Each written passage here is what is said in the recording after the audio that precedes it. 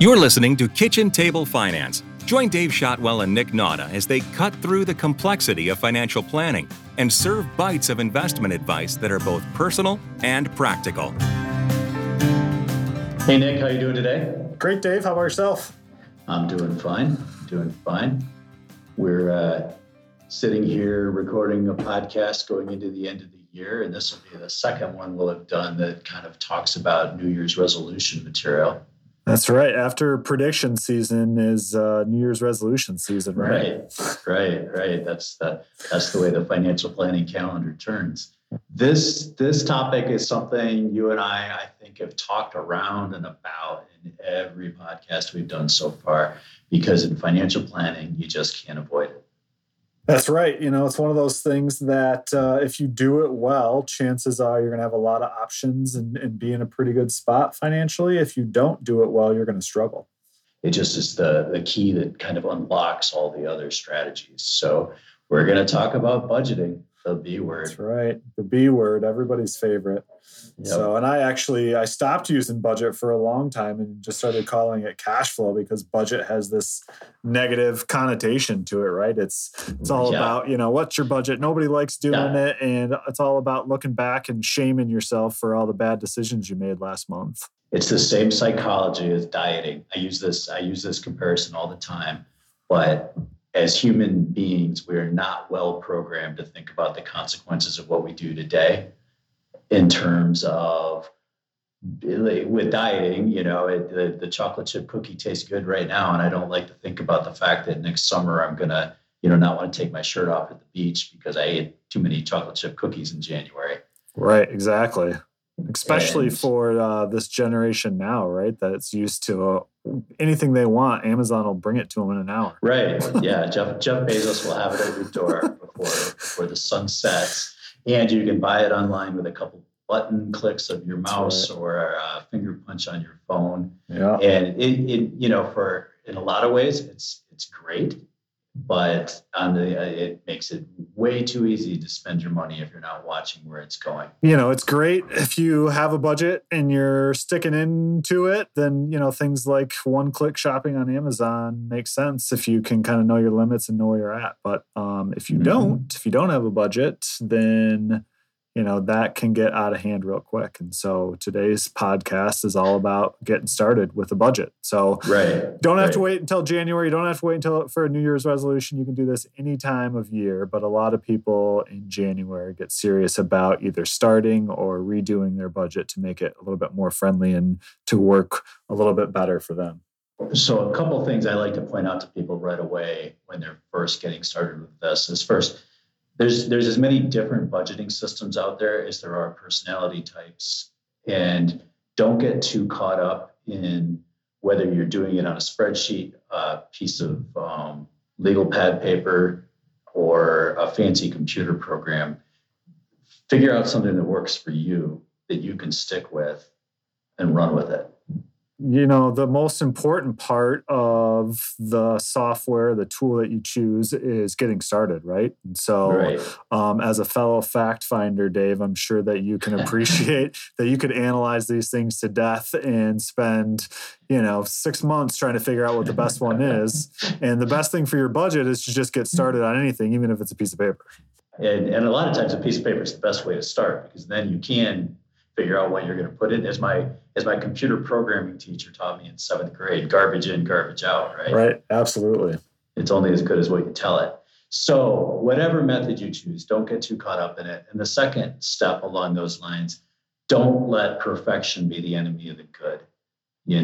Get started somehow. Don't worry about being precise at the beginning. You're going to get it wrong. Yeah, and when I think about budgeting and I think about, obviously getting started is important, but I love that, not letting perfection get in your way, because a couple of realities are, number one, even if you were to get it perfect, which you probably can't, it's going to change because everything's changing, and especially in finances. So payments are going to change, things are going to change. So the minute you get it perfect is when everything's going to change. When you're ready to start, when you figured out your preferred method to try, the first thing you got to do is get some data together, right? And, for a lot of us, that means computer logins to our bank accounts and credit cards and billing systems. It may still mean paper statements. Everybody's different in that regard. Again, don't get hung up in how you do it so long as you do it. Yeah, absolutely. And making sure that, your opening statements and if you have some sort of organization system, putting those into place or getting an organization system. But really having online access is the easiest way to get accurate, up-to-date information on a lot of that stuff. So if you haven't set up online access to some things, whether it's credit cards or bank statements or utilities, getting access to those, because as those change, you're going to want access to be able to change your budget. So making sure you have accurate, up-to-date numbers. Yeah. And then once you've got all that stuff handy, start by putting down your monthly income. Mm-hmm. Start with the positive. Figure out what you've got coming in on a monthly basis. Again, here's where a lot of people get hung up right from the start. If you have your regular income, figure out a good working average or a low number that you're sure will be there, mm-hmm. and run with it. Yeah, I think that's a great point. Especially in this day and age, not everybody gets a equal payment, mm-hmm. Biweekly or monthly or bi-monthly payment. And so if you have one of those situations where your income fluctuates, figuring out the best way to do that, whether it's averaging it, figuring out the way that works best for you. So an easy way, like you said, is, taking the total yearly income that you anticipate and dividing it by 12. Mm-hmm. That's an easy way to get started. But if you have big swings in income from month to month, if you have a sales job or something like that, figuring out a system that's going to help you account for that when you're talking budget.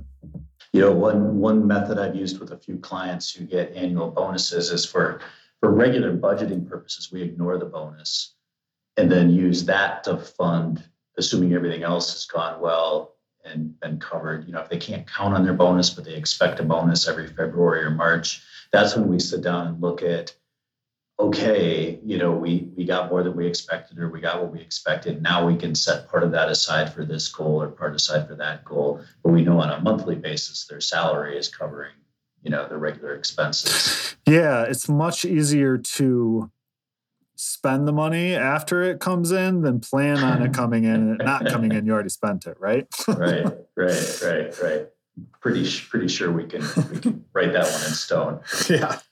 So once you figure out your income and have a working knowledge of that, the next thing is to figure out what we like to call static obligations. Mm-hmm. And that's a fancy way of saying money you've already obligated to pay people.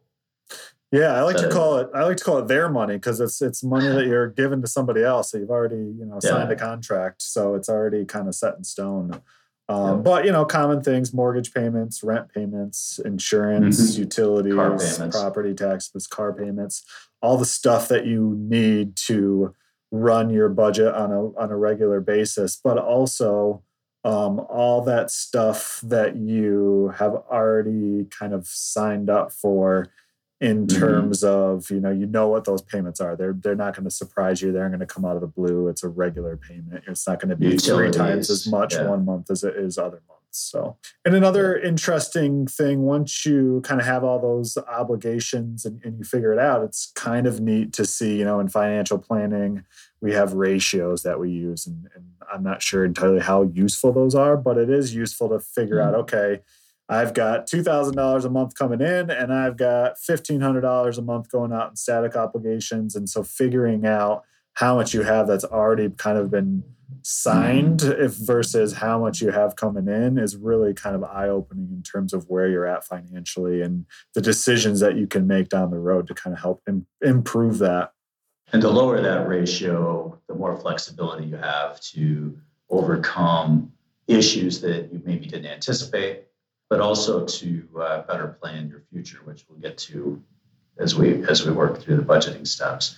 One note I would add when we're talking about monthly bills and set expenses is credit cards can kind of complicate how people think about their budget.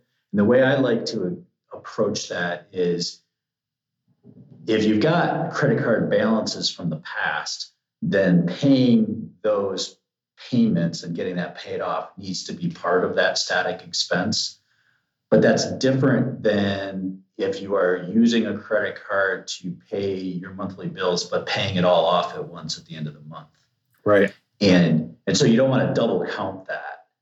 If you're paying your cell phone bill with your Visa card, but you're paying your Visa card off in full at the end of the month, you're just using the card as an expedient to get it done. You're not paying any interest. It's just an easy way to pay it. So that don't count that sort of credit card payment as part of your bills. Count the cell phone payment that goes on the card.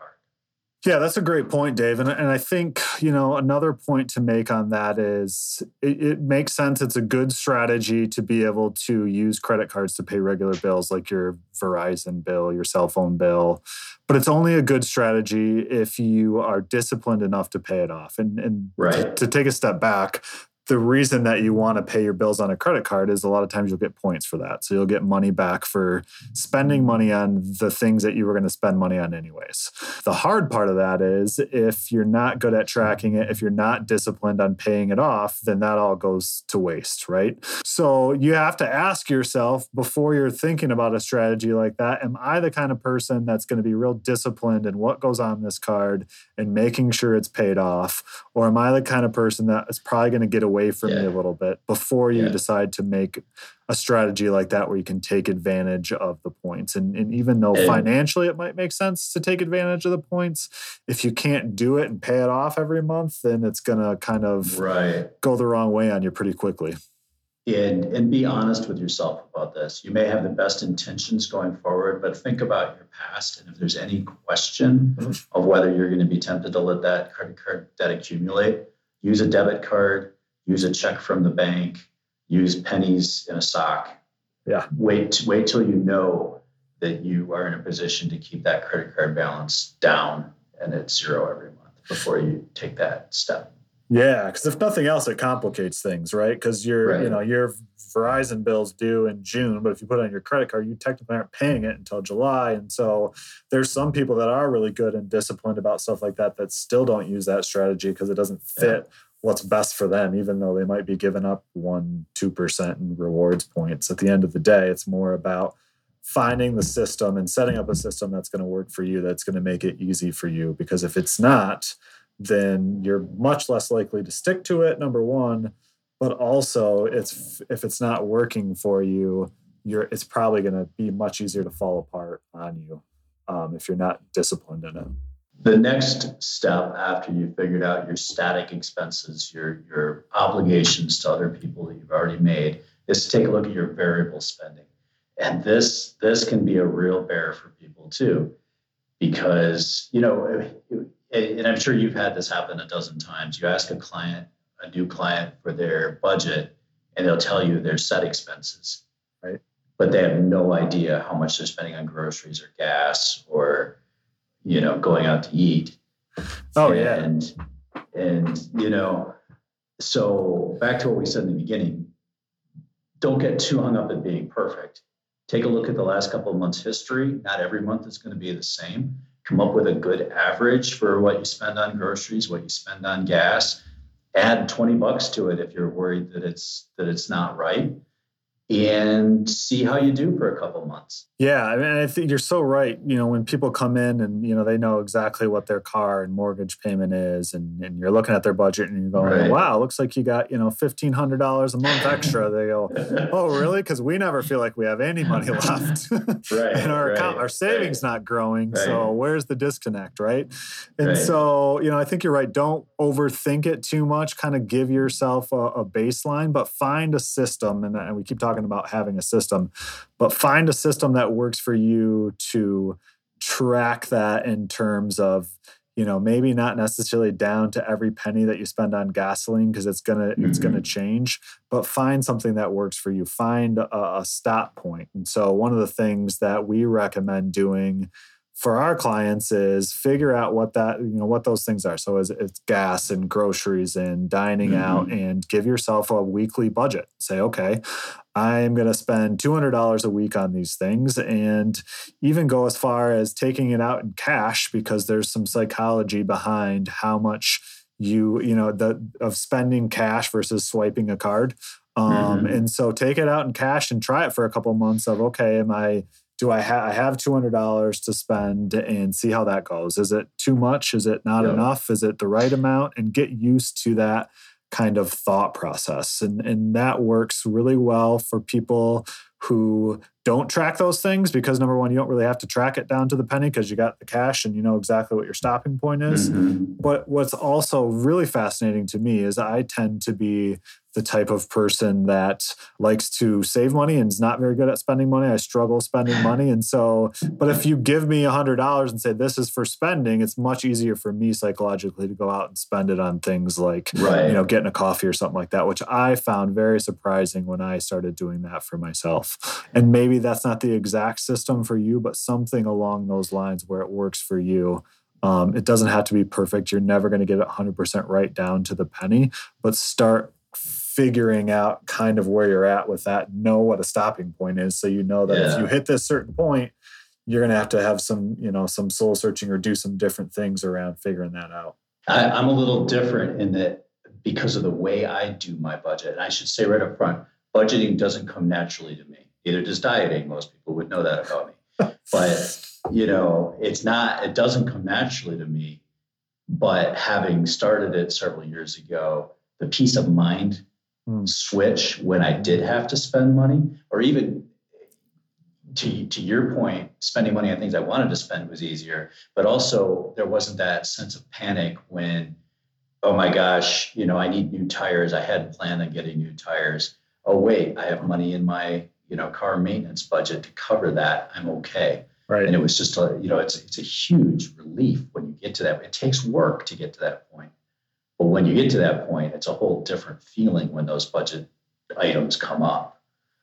And one thing we kind of skipped over when we were talking about static expenses, we should probably talk about at least a little bit, and this comes in variable spending too, is what used to always trip me up were those semi-annual or quarterly bills. Mm-hmm. The monthly bills were easy, right? I knew what my mortgage payment was. I knew what my car payment was. We were in good shape. Hey, we went out to eat. We did these fun things. And then all of a sudden the car insurance bill shows up. Right. Oh, crud. Is that my turn to pay that, honey, or yours? Because I didn't budget for it, right? Yeah. And so what you want to do with those, get those out at the same time you're doing your full budget, even if it's not in a particular month. Divide it by, if it's an annual bill, divide it by 12. If it's a quarterly bill, divide it by 3. Figure out what that monthly amount is and build that into your budget so that every month you're saving for that, because that is an obligation you're going to have to meet. And if you're putting $50 away towards a $150 a quarter bill, that's not such a big deal then when that bill arrives. Absolutely. I completely agree. And even I go as far as having separate accounts for that. So I know that, okay, this is my car insurance fund. Mm-hmm. And I have a separate savings account. And my credit union lets me label car insurance. So I know exactly where that is and exactly where it's coming out of. Because what I found myself personally is when I put everything into one account, one kind of emergency fund, and I was constantly taking it out for things that weren't really necessarily emergencies. I was like, this doesn't feel great either. And so it's but some people are fine with having it all in one, fund and kind of accounting for it on their own. But again, it goes back to what works for you. Because if you do it the way that I do it, it's probably not going to work for you. Right. And to that point, that is one method is to create separate accounts. I've even had clients that made sure they used different banks for certain things so that they had to actually go to the bank and get a cashier's check to put into their, So, again, whatever works for you. For me, I have 2 accounts. I have a checking account and a savings account, but I use a computer program that breaks those accounts into separate accounts on my computer screen so that I may have X dollars in my savings account, but I know that 1/3 of that is my emergency fund and $500 to that is I'm going to need new tires next fall fund. It does that for me. So there's a lot of different ways. Again, find your method. We've tried most of them. So talk to us, and we'll post a few links in the show notes to different programs you can try and different tools. Absolutely, yeah. There's a lot out there. So don't be overwhelmed, but also try out a few so that you can figure out what's going to work best for you. Yeah, and there'll be something for everyone out there if you look around. So once you've got your static expenses down and your variable spending down, there's still another broad category of budgeting to cover. But I've always thought that was a good point to sit down and kind of take a look at where you're at. Absolutely. Are you, when you add up your static expenses and your average variable expenses, are you net positive for the month? Are you breaking even, or do you have a deficit? Right. And even to go one step further, do you have way more that you're not spending that you could potentially be spending? Right. There's some people that flow the opposite way where they're quite frankly not spending enough. True. Yeah. And because they haven't figured out what a safe amount of spending is. Exactly. And so sometimes this can work in a positive way in that sense. But once you kind of got a handle on, positive, negative, or break even, if you're negative, that's when you need to start looking at those spending levels and seeing what you can change. Yeah. And figuring out kind of what your habits are. And now that you have a good idea of where things are going, kind of sitting back and asking yourself the question, why? Right? Why am I spending so much in this category? And is that where I want to be spending? You can always tell what's important to you by where you spend your money. Right. Yeah. I've always said, show me your budget and I'll tell you what your priorities are. And it really does show where the rubber meets the road for most people. Right. And what you really want, where most people fall victim, is their priorities of where they're spending money don't necessarily match up with where they want to spend money. And so having that conversation and internally, and also, with your spouse or your family about what's important to you and where you want to be spending money and what you're actually doing right now. Well, that reminds me of one of my favorite quotes from Carl Richards, who's, kind of the guru in a way of personal financial planning. And, he said that, budgeting is, I'm going to paraphrase here, but he basically says budgeting is great, and doing what Nick and I are talking about here is really a good way to go. But really what would count is just if everybody stopped at the cash register for just a second and said to themselves, I'm about to spend $4 on a latte. That's interesting. Yeah. Just be more mindful. Just stop for a second before you hand the card over, hand the $5 bill over. Just think about what you're doing, because you'll start reflecting on whether that your subconscious will work on that and help you, not do things mindlessly, which is, we live in a world where it's really easy to spend money and getting easier every day. So I've always thought that was interesting, that like his philosophy is 90% of it is just being cognizant of what you're doing will help solve the problem. Absolutely. And I think that flows both ways too, right? Like if you're going to buy a latte because you're going to go hang out with your friends, which is, it's hard to do right now, but at some point you'll be able to go have a latte with your friends. And if that's super important to you, that's your time to connect. And that's $4 that you might spend $40 on a latte and still not feel bad about it. But if you're just going through the drive-through because you don't have anything else to do because you're bored, or you're just getting from point A to point B and you need some caffeine, maybe that isn't the best way to spend your $4. So this may seem like a digression, but it's to your point, I think. Here we are, we're in the middle of the COVID lockdowns right now, and we can't go out to eat, at least not the way we could 18 months ago, 12 months ago even. I always have felt guilty about how much Amy and I spend going out to eat. Okay, it's a big part of our budget. We make it work, but I always kind of feel like I've always in the past felt we spent too much on that. But now that we kind of have this situation where that's been taken away, I don't feel bad about that anymore. Wow. Because that's one of those things that now I know I can look at that on my budget and I can say that's something that, we got value out of beyond the food. Yeah. Absolutely. That's wonderful. So, and I would say too, to your point, and we kind of beat this down a little bit, but if you're doing a budget right, you shouldn't feel bad about spending money. Well, right. And it's not, none of this is meant to be a punishment or a guilt thing. Right. It's about figuring it out and just being conscious of it. Yeah, and spending money deliberate. on things that are important to you, like Right. eating out or whatever it is. If that's what's important, making sure you have the money that you want to be able to spend on those things. I mean, you can't get more important than that. Right.